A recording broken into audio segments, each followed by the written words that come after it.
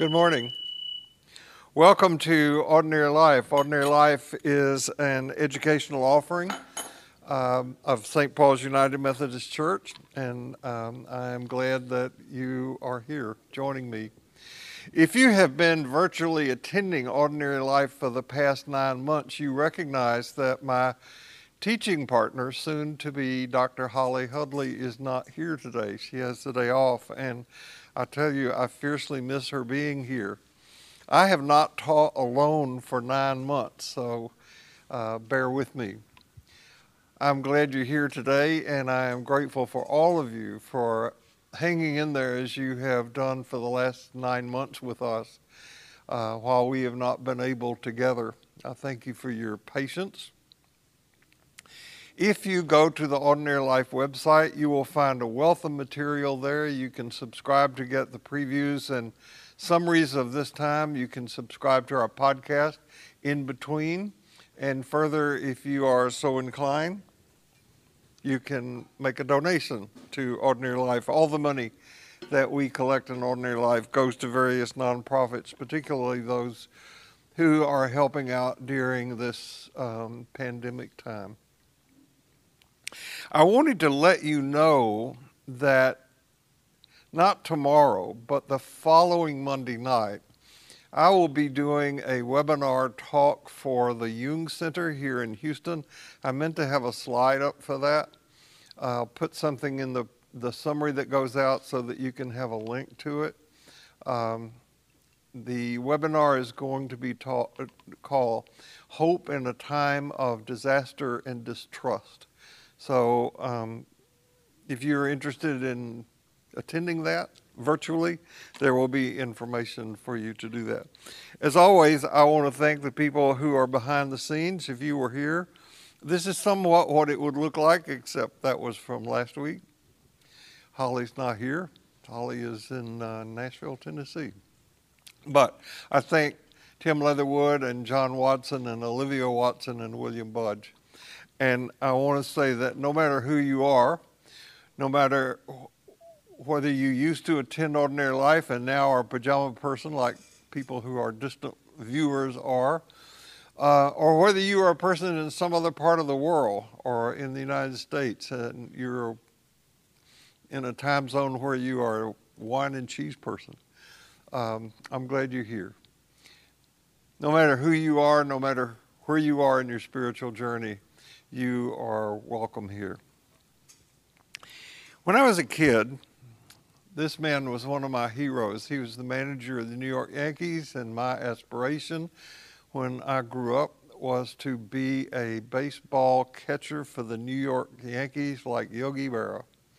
And Casey Stengel once said, never make a prediction, particularly about the future. He had colorful language. Well, no one on the first Sunday of this recently past year could have predicted what 2020 would be like. As the comics told us, I can't see what's coming in this year. I don't have 2020 vision. It was a joke, but 2020 turned out to be quite a year. We had the virus. We had exposure to political chaos almost every day.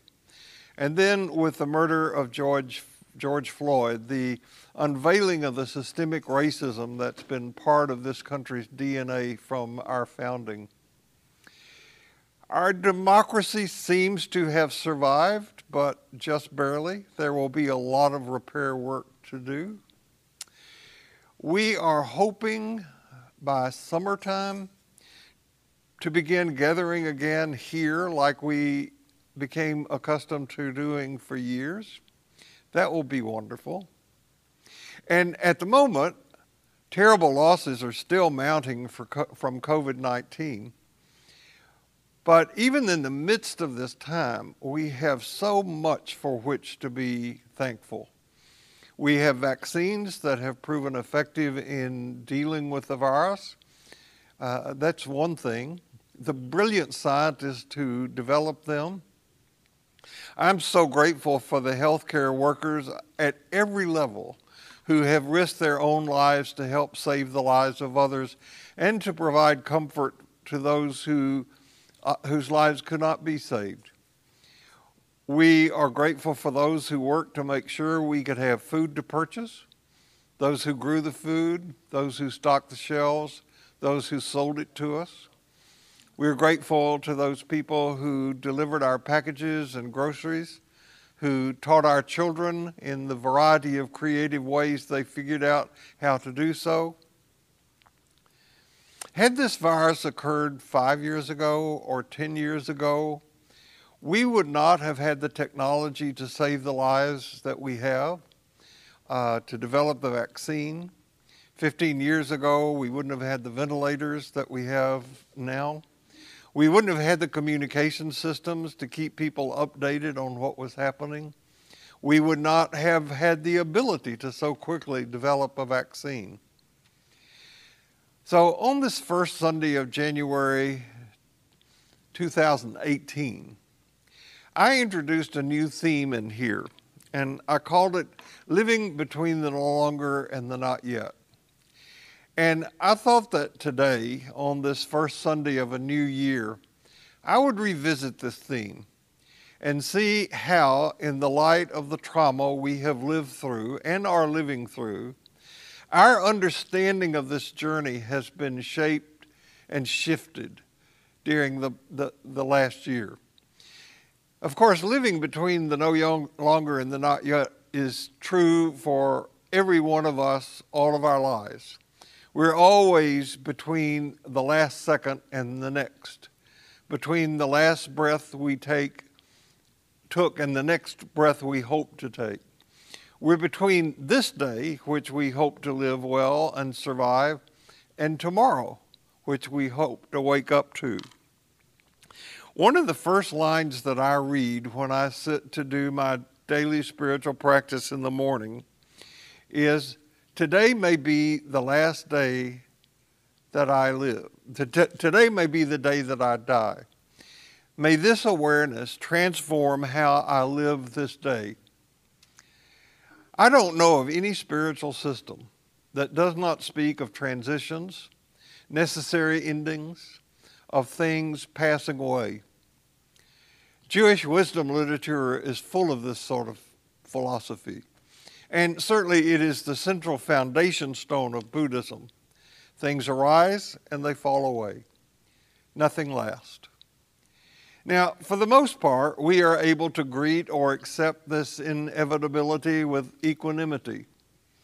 Of course, when it moves into or affects places and people where we have strong attachments, especially to people and even ideas that can become something else.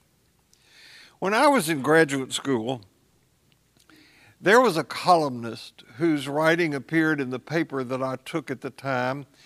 His name was Sidney Harris. He died in 1986. I loved his columns, and I cut many of them out to save for future use. One of the lines he wrote was this: most of us are broad-minded enough to admit that there are two sides to every question. Our own side and the side that no intelligent, informed, sane, and self-respecting person could possibly hold. Though things arise and they fall away, when it comes to our lives, when it comes to the lives of those that we love and cherish, when it comes to our lifestyle, our values that we hold dear, our institutions that we believe sustain us, when these things change or become threatened with extinction, that's another matter.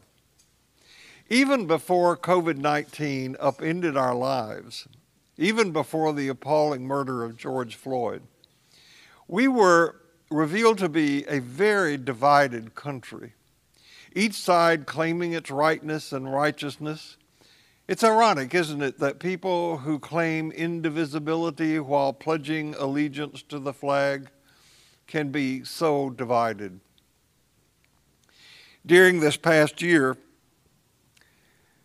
our culture has cracked open along fault lines of class, culture, religion, and tribal identity.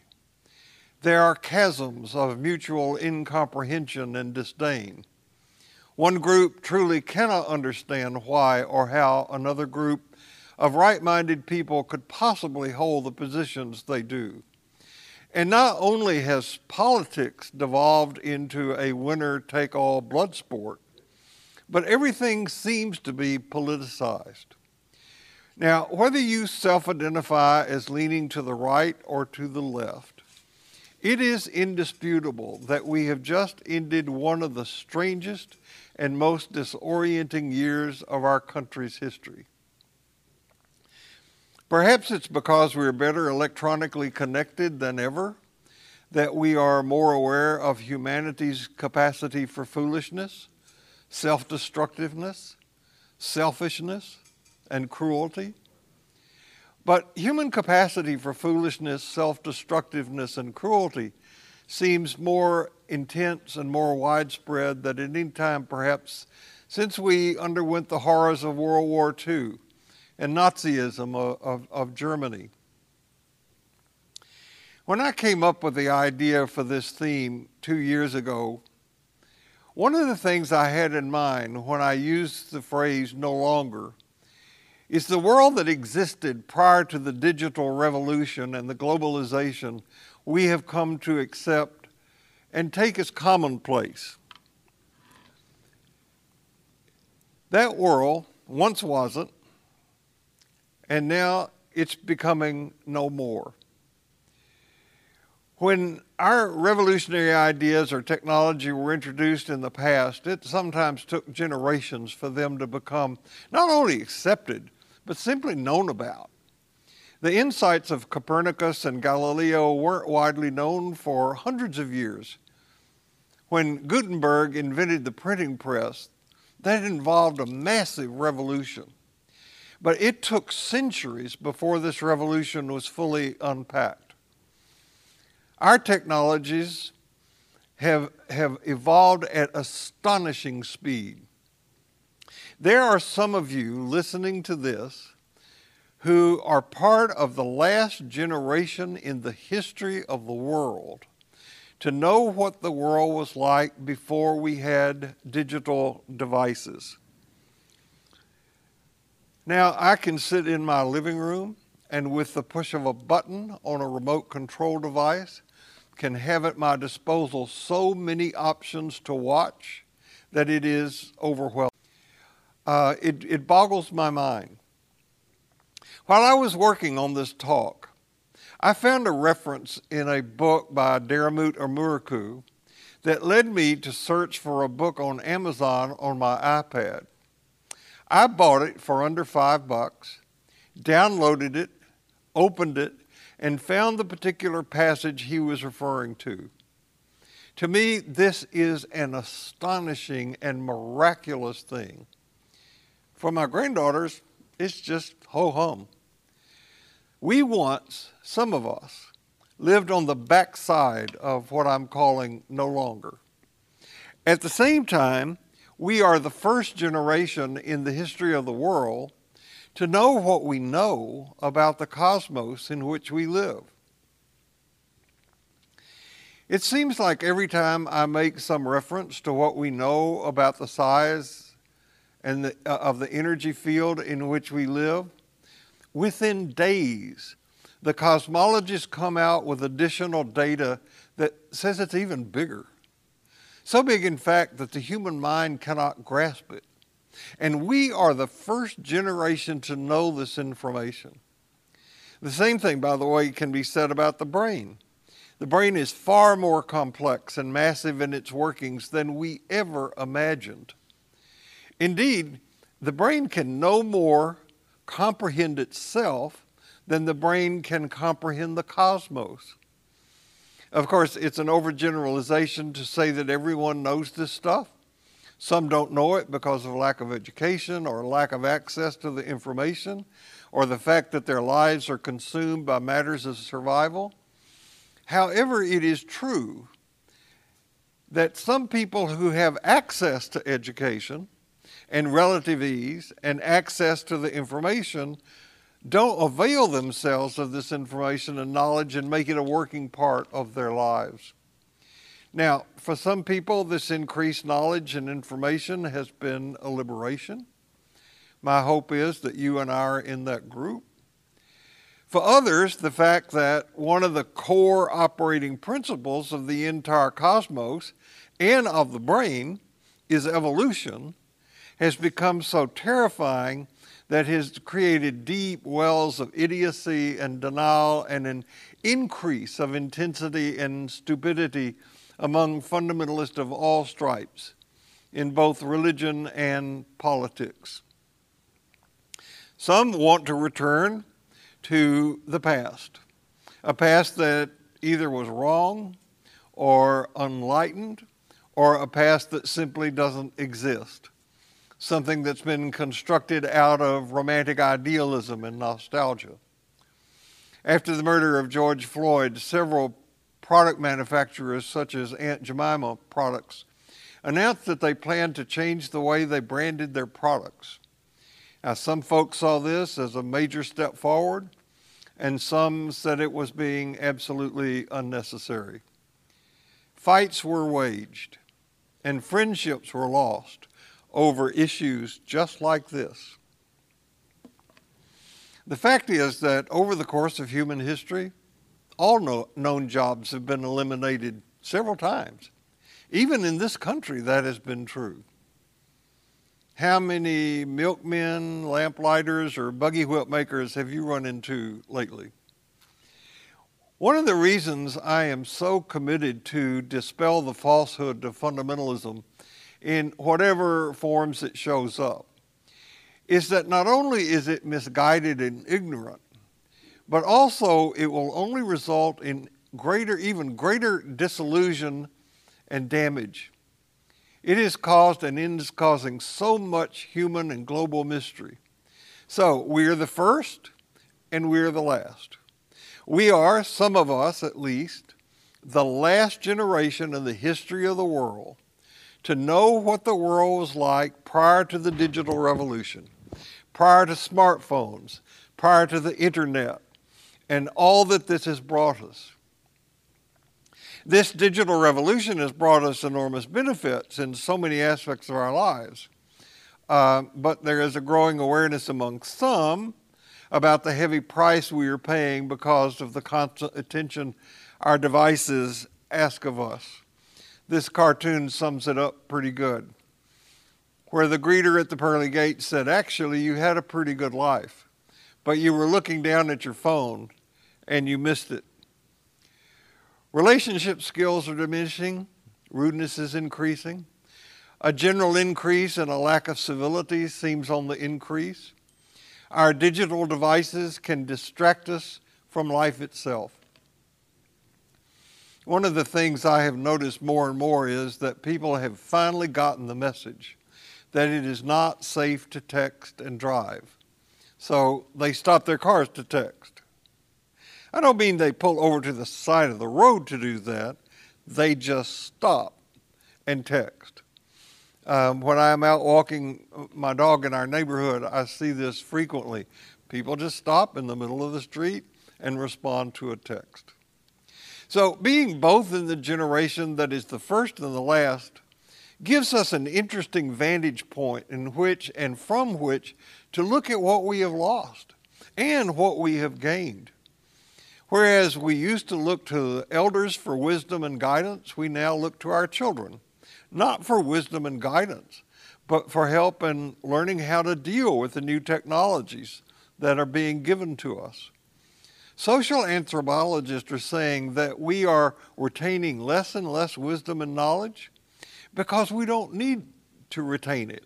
It's all instantly available. Not the wisdom, of course, but the knowledge. It's at our fingertips.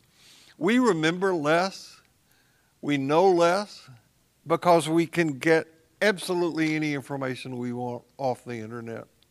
One scholar referred to this, that we are becoming smoopid. That's a combination of the words smart and stupid. Smart and stupid at once. Consequently, we have created a cultural context in which people are plagued with doubt and fear and anger. Fearful people do fearful things, and angry people do angry things.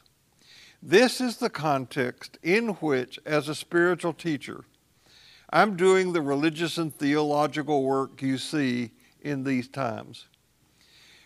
Now, because the religious tradition in which I work bears the label Christian, my focus on the changes that those of us who use Jesus and his teachings as a doorway into the sacred deal with. That's one of my primary interests. One of my goals is to equip all of us with the ability to talk clearly and intelligently with people who are either interested in or who challenge positions like what you hear in here, which, by the way, are positions I really am inviting you to take if you haven't already taken them.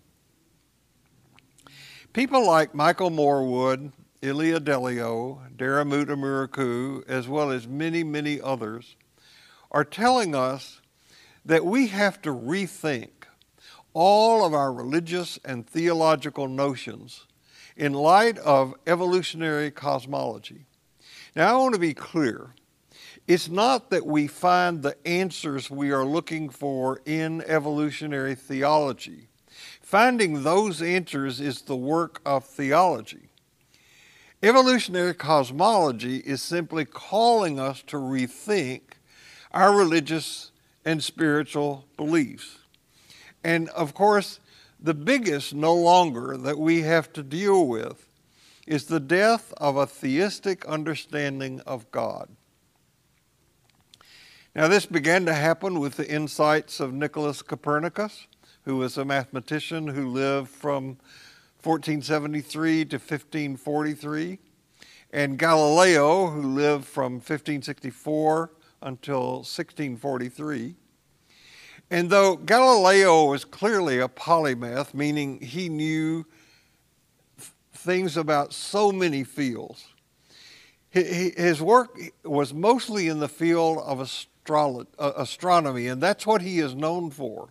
And he's known for his support for the insights of Copernicus regarding a sun-centered versus an earth-centered universe. Now, of course, as I said earlier, we know so much more about the energy field in which we live than even they did. I will be forever grateful for my encounter with Ilia Delio, who gave to me what I was able to give to you after I first encountered her, the 4 descriptive words of our cosmos. She said that it was expanding, creative, evolving, and entangled. By the way, analogous discoveries have been made in the field of what I call Jesus studies and biblical studies. If you go back and you look at Jesus, what he said and what he did, through these lenses of these 4 words, you can see that he embodied these things. That's why he was so threatening to the establishment of his day. He was always crossing boundaries of all sorts, and he invites us to follow him. Most organized religion today, Christian, Jewish, Muslim, ignores these insights. It is, however, the direction in which informed spirituality is moving. And religious institutions ignore this information and knowledge at their peril. What you see going on in the culture, both religious and secular, and I don't like those divisions, because in reality there is no division, is that culture is not dealing with these things, but culture is simply shouting louder across the chasm that separates us in denial of these things.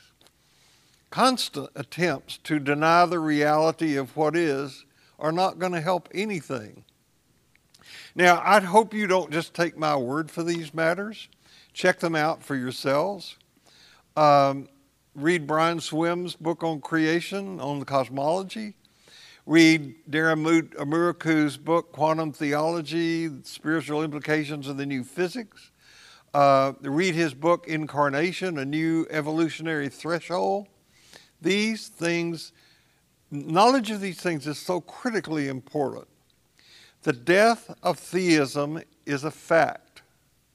The patient is not simply sick and ailing and expected to recover.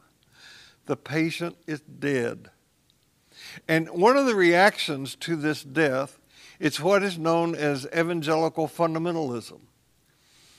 Part of being or becoming religiously literate is knowing what the fundamentals that fundamentalists hold to are and why they are so dangerous to our collective future.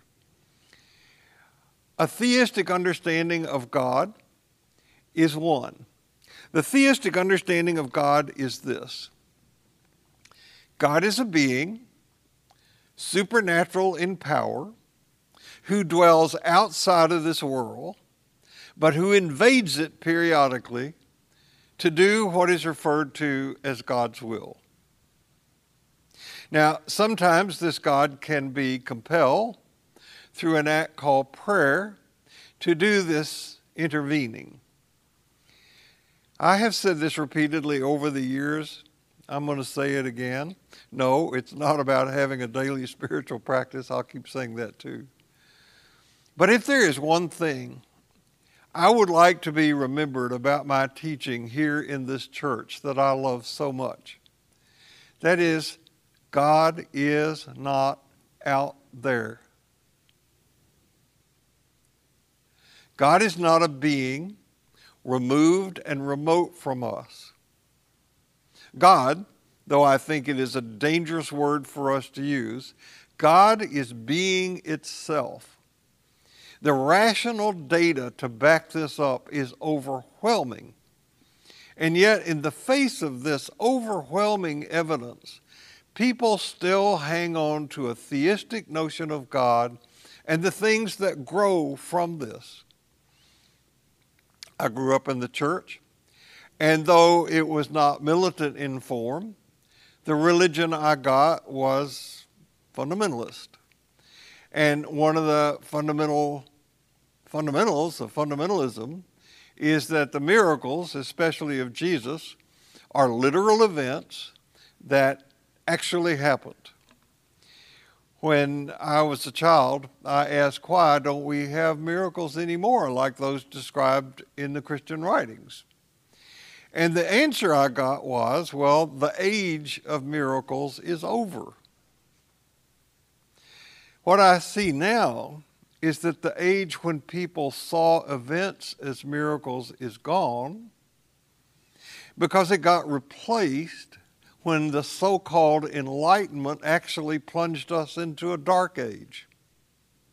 Miracles still happen, but they're not the kind that you read about in the New Testament. Actually, what's happening right now between you and me is miraculous on so many levels that, again, we cannot comprehend it. A fact is that now, evolutionary cosmology does not see God in terms of cause and effect. There was a time when sickness was seen as a reflection of God's punishment. Health was a sign of God's favor. Now we know about germs and viruses, and medical researchers have developed vaccines, antibiotics, surgical procedures, and chemotherapies to deal with these things. And these things are just as effective on sinners as they are on saints. God does not send hurricanes to some places and not others as a sign of moral judgment. And yet that kind of thinking is still with us. It's growing, not diminishing. During the whole politicization of mask wearing during the pandemic, people have said things like, wearing a mask is useless. If God wants you to get the virus, you'll get it. If God doesn't want you to get it, you won't. God doesn't act like that, nor does God love one country above another. Looked at from outer space, you can clearly see that the boundary lines we draw on our maps don't literally exist. The anger that so-called Christian people expressed when confronted with the reality of things like evolution and how nonsensical at best and how unbelievable at worst their religious beliefs are is, I think, revelatory of its fragility. By the way, you probably already know this, but the label fundamentalism comes from a series of tracts that were published at the beginning of the 20th century in response to the scientific community's information about evolution. There are 5 fundamentals in Christian fundamentalism. Now, there's fundamentalism in every religion, but in Christian fundamentalism. And I think you should know about them because they're still very powerful in the minds of many people. These 5 are the inspiration of Scripture as the literal, revealed Word of God. It's in the Bible, must be true. The second fundamental is that of the virgin birth. Virgin birth was miraculous, it was literal, and it was the means by which the divine nature of Christ has been guaranteed and introduced into the human family. The third fundamental is the fundamental called the substitutionary view of the atonement. That was accomplished by the death of Jesus. It affirms what the fundamentalists call the saving power of his blood and the gift of salvation that was accomplished by his death. Jesus died for your sins. And if you believe that, you're off the hook. Another of the fundamentalists is the certainty of the physical bodily resurrection of Jesus from the dead. There was a literal empty tomb. Jesus was literally dead. He was dead for 3 days, and then he came back to life. So there's a belief about the accuracy of both the empty tomb and the appearance stories that are in the gospel tradition. And the last of the fundamentals is the truth of the second coming and the literal nature of heaven and hell. There will be a judgment day, which is based on the records of one's life, and at that judgment, you will be assigned either to heaven or to hell as eternal places of reward and punishment. These beliefs are still very powerful among people. As a matter of fact, I have heard numerous times over the years people in ordinary life inviting their friends to come to attend one of the classes, and somebody would ask about the teacher, me. Well, does he believe in the virgin birth? Does he believe in the resurrection? Does he believe in the literal nature? These are litmus tests about whether one is an authentic Christian. And if you don't believe these things, then everything else is discounted. Carl Jung, who has so significantly affected my life and work, spoke of the difficulties involved in clinging to our previous mythological beliefs. That had not been so when people operated out of a very limited knowledge of the world. In that world, Jung said, a person did not need to sacrifice the intellect to believe in miracles. All of this, said Jung, had radically changed under the compelling influence of scientific rationalism. Here's what he wrote. We are tired of the excessive effort to believe because the object of belief is no longer inherently convincing. Some people complain that evolutionary cosmology make God seems impersonal. And as I've indicated before in my teachings, my first response to that is to suggest that we simply get rid of the word God altogether.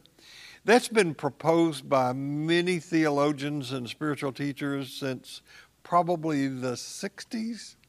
John A.T. Robinson was the first person that I read suggesting that.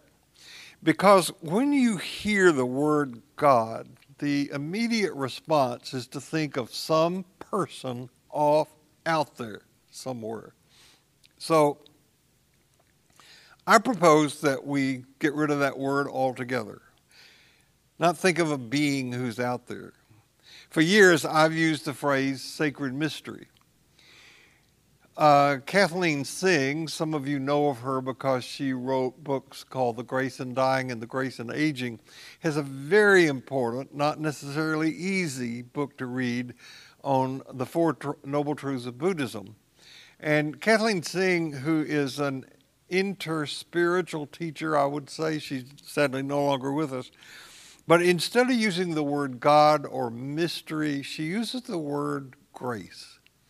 And I think that is a good term to use. I'm going to stick with sacred mystery, but maybe we'll stick grace in there from time to time.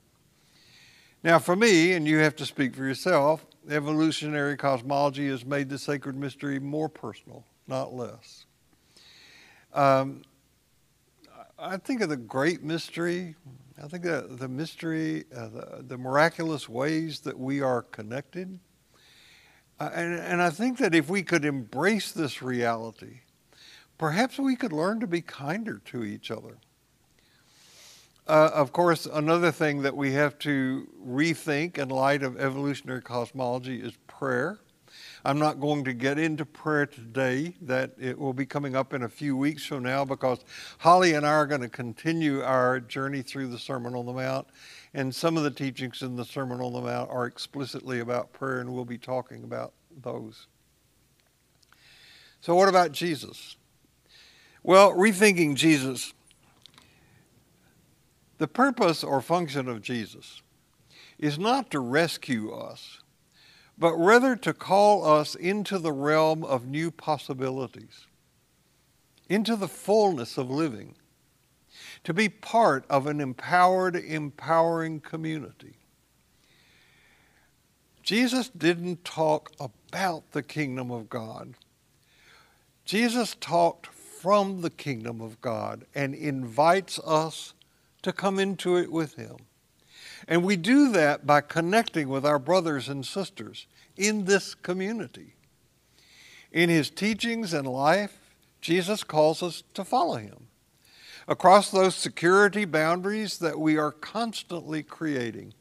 We believe they keep us safe, but in fact, they block our fuller, deeper humanity. He invites us to walk past our tribal fears.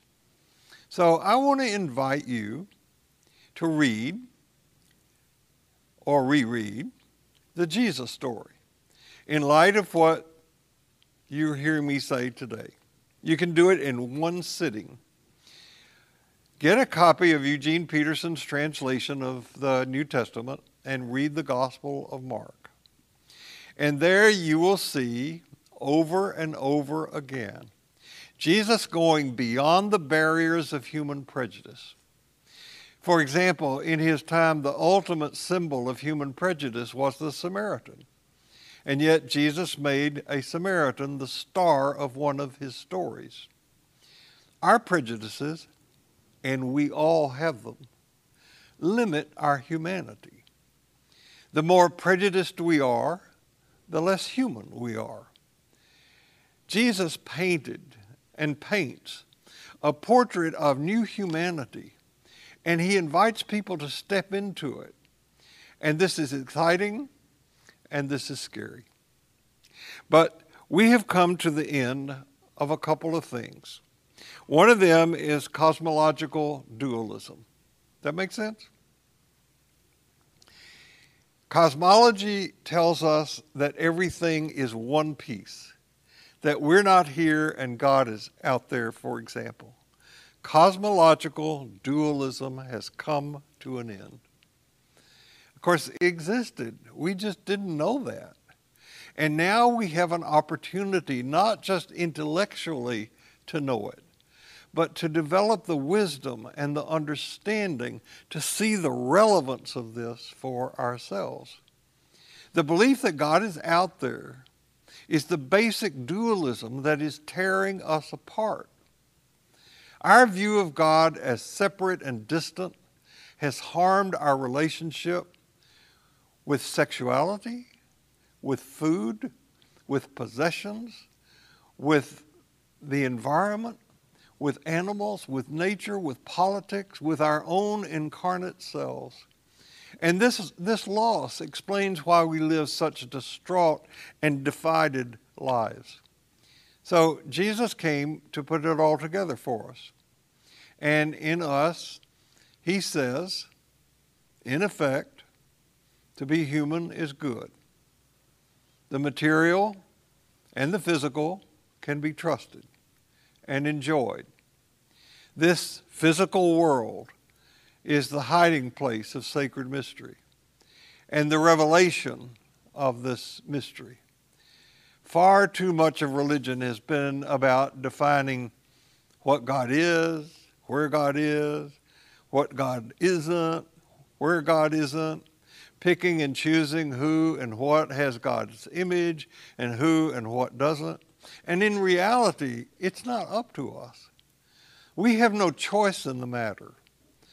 We are beloved. Everyone.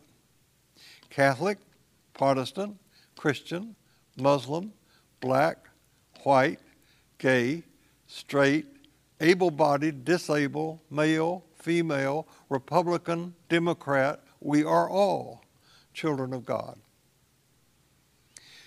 Folks, this kind of renewed understanding of the sacred, of Jesus, of the foundational documents of the Jewish Christian tradition is profoundly important.